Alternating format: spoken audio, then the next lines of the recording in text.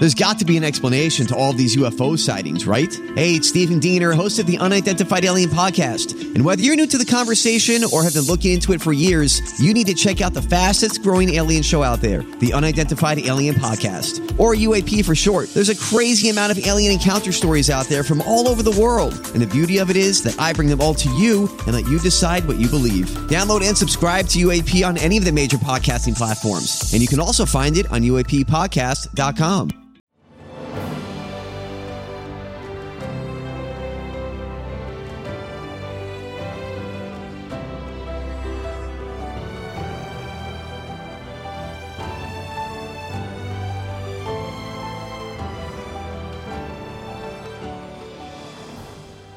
Welcome to the newest episode of Beyond the Fame with Jason Fraley. I'm your host, Jason Fraley, picking the brains of the top filmmakers, musicians, and artists of our time. The 95th Annual Academy Awards are Sunday night, so we're celebrating with flashbacks to past Oscar winners. I spoke to Alicia Vikander in January of 2016 after her double Golden Globe nominations for Ex Machina and The Danish Girl, the latter of which won her the Oscar for Best Supporting Actress. Thanks so much for taking the time to join us. Yes, of course. Thank you so much for having me. Now, I know the awards were announced. It's still pretty fresh. I personally, having seen your movies, wasn't surprised at all. You totally deserve it, and I think we should get some Oscar buzz going too. But were you surprised to hear your name called? I was very surprised. I don't think I ever could have even associated my name with these kind of awards or the people that I was nominated next to. I was in Berlin, I did press for Danish Girl when I found out. Came out from a big kind of, like a round table with journalists, and I came out and my publicist told me the news, and I guess I couldn't, we were just then heading off to the airport, so I was jumping in my seat in the car. It's got to be pretty rare to be nominated for two different movies, though, at the same year. That's... She told me one at first, and I had this crazy reaction, and then she told me that it was the second one, and then I just stopped and couldn't really... I was like, what? Couldn't really get my head around that. No, it's been two films that I've been so happy to be involved with. Two very different films with two very extraordinary different parts. So I'm just extremely fortunate to have been invited to be in these kind of on the journeys of making these stories, really. Yeah, for sure. And I know that you said they're different. Two very different stories, which they are, in two very different genres. But I guess if we wanted to try to find a little through line, they both deal in different ways with themes of identity. They mentioned the Turing test in Ex Machina, I believe. But yeah. So were you able to, did you notice sort of those themes running through in both of them, or did you approach them very differently? Yes. In Danish Girl, it's about gender confirmation. To define your whatever you consider being your true gender, and it was interesting. I think I approached the films very differently. I did Ex Machina 2.5 years ago. Mm-hmm. So that's and Danish Girl we actually finished in April this year. So it was quite a bit in between. But it was interesting when I met some trans women just 2-3 weeks ago who had seen mm-hmm. Ex Machina and kind of wanted to point out and tell me that they had found such connection in how the Ava character in one way also tries to define or come to the truth of really wanting to embody the person that she believes she is. Right. So that was interesting to hear that approach now after I'd met them and made the films, because I don't think your question is I approached them probably very different. Yeah, well, especially with that much time in between, I'm sure there was a different approach. Talk about working with Eddie Redmayne on this movie. You got to play. We saw something semi-similar, I guess, last year in Imitation Game with Benedict Cumberbatch and Keira Knightley. She decides to stay married with him in that movie. But talk about sort of like what your character's sort of going through as, because it begins sort of fun and games. He's dressing up to stand in for a painting, and then all of a sudden, he discovers something about his own gender identity. But, what was it like working with Eddie Redmayne? He's the reigning Oscar champ right now, and here you are going toe-to-toe with him. Well, I thought it was interesting how in the script it's kind of it's that scene when of course Lily, as I know in the beginning, tries on to do kind of the first time in that painting room, feels a connection with her true self in a way, but it's also the thing of a partner who. This was a time where there was no reference of this, or even vocabulary to express what Lily goes through. It's that thing of knowing somebody so pure, so fully, someone that you love that much. And even in her art, and I think normally as an artist, very often your subconscious comes through your work, in your work. Right. And that's also how kind of Lily and her muse kind of appears. And that it actually comes from the person who supports and who sees her, who actually sees who Lily really is. And then, of course, it's a big transition that they both on, trying to fully dare to go on the journey for Lily to truly become herself. And what I thought was remarkable with this story was, of course, that they were such pioneers going through what they did.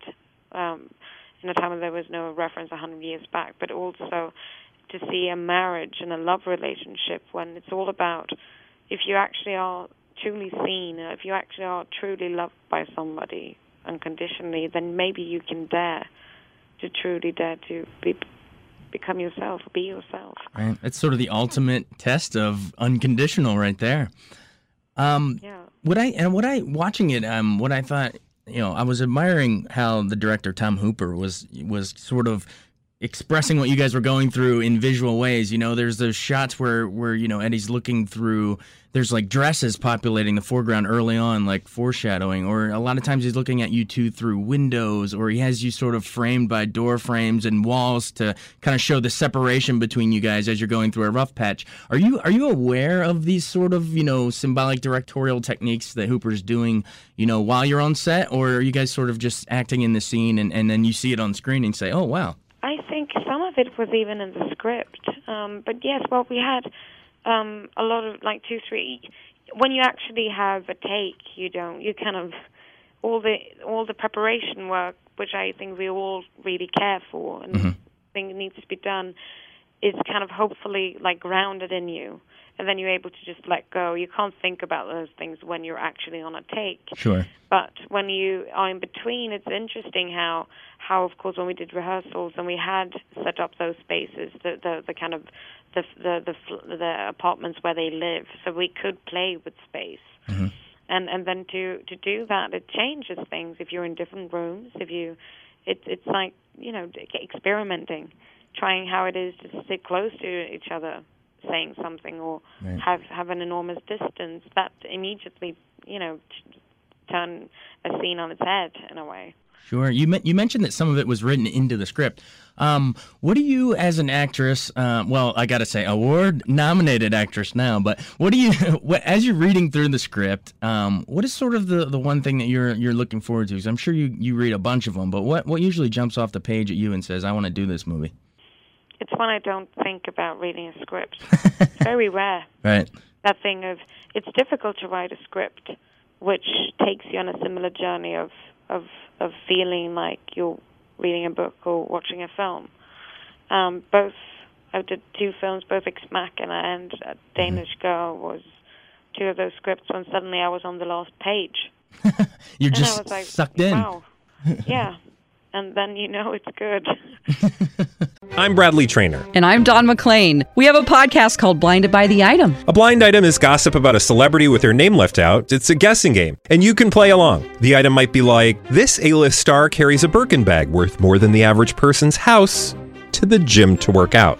Pretty sure that's J-Lo. And P.S. the person behind all of this is Kris Jenner, LLC. We drop a new episode every weekday so the fun never ends. Blinded by the Item. Listen wherever you get podcasts and watch us on the Blinded by the Item YouTube channel. Exactly. And then, beyond the script, once you're actually, getting ready to make it, we actually had Alex Garland. He came in studio back when Ex Machina came out. And then I'm sure similarly with Tom Hooper, also another talented filmmaker. What is each of their strength, and what do you enjoy the most as an actress on set? Like, what makes a good filmmaker to you, and how they deal with the actors? Both Alex and Tom, and I've been privileged quite a few times of having directors so generous with time and dedication, and all about wanting their actors to feel safe, in the sense that it's so open for testing things, to collaborate, to come with ideas, of almost directors who kind of are always, who are willing to be there in the preparation, and who knows that he kind of tells you, so you fully know that they're always there as a safety net when you need help, and also push you, which is scary. But both those directors always kind of pushed me to just try it myself first. You always have questions, and you always want to know, and you want to hear a director's vision. But it's pretty empowering when they actually tell you. Or remember Eddie and I, when Tom just said, "Well, try it out first. Go with your instincts, and then we can work from that and discover new things." Awesome. That's awesome. Well, I know we're up against a time constraint here, so we appreciate you coming on, and congrats again on the Golden Globe nods, both of them, and hopefully next time we hear from you, you'll have an Oscar in your pocket too. That's what I hope. Thank you so much for talking to me. It was really a pleasure. Thank you. Awesome. Everybody, Alicia Vikander on WTOP. Thank you. Bye. I happened to be covering the Oscars backstage that year, and here's what Vikander had to say after her big win. I came on this film only 2 years ago, and I know that this was not an easy film to get made, and it's been almost 15 years that one of our producers, Gail, have worked on it, and to see kind of the cultural change with just me over the years since I actually finished the film, with Caitlyn Jenner coming out, and with Transparent and Tangerine. It's like a social a change, and I just wish that if, in the same way that this film has been so educational for me, and with so many people that I've got to meet in preparation for it, I hope that it can open up an even wider conversation with if our film can be part of that discussion. I'm trying to remember anything that just happened in the last 5 minutes. I had my mom next to me, which was just, I used to every night, this night every year, I woke up, I set the alarm clock at 2 a.m. to watch this, to celebrate on a distance film and people behind film. So to have my mom's hand and to experience being just here in this room has been pretty cool. Personally, like I said, I've just looked up to, this is a celebration of film and the people behind it. So I'm just really honored that I was invited to be part of this thing tonight, and to get this is just, beyond anything I would ever imagine. I never thought from back home that I would do films in English. I didn't know that you could as a foreign actress, really. I don't know, I think if I can continue to work, that would be great. I hope I'm going to get the chance to go outside and have a glass of wine and meet up with my family and my entire crew that is here, and my friends. So I even have a short dress in front so I can bounce and dance in it. So that's what I'm going to do. I think it's most of all it's supposed to be fun. I'm very much, I wear my jeans and I don't know, like a black Scandi chick normally. So I had been to 2 weddings in my life where I wore one of those red carpets. That was the only time where you got the chance to wear dresses like this, and it's just incredible to wear something that is like a piece of art. I don't know how many hours it took to make this dress. So it's fun. I like to. It's almost like you get to get the chance to act your different sides of your personality and bring that out in your clothes, which is fun. I actually on stage said to my parents who were there and who has always told me, like, you can actually do it. And it's been so many doubts, and they're still there. And a lot of things can be possible, things that I would never, ever, ever have believed in. And that's only because I've had some incredible women supporting me. So that's probably what I wanted to say to some young girls. Just keep on doing it, I guess. Thank you. Thanks so much for listening to Beyond the Fame with Jason Fraley. Our theme music is Scott Buckley's Clarion. Remember to give us a 5-star rating if you like what you hear. We'll see you next time.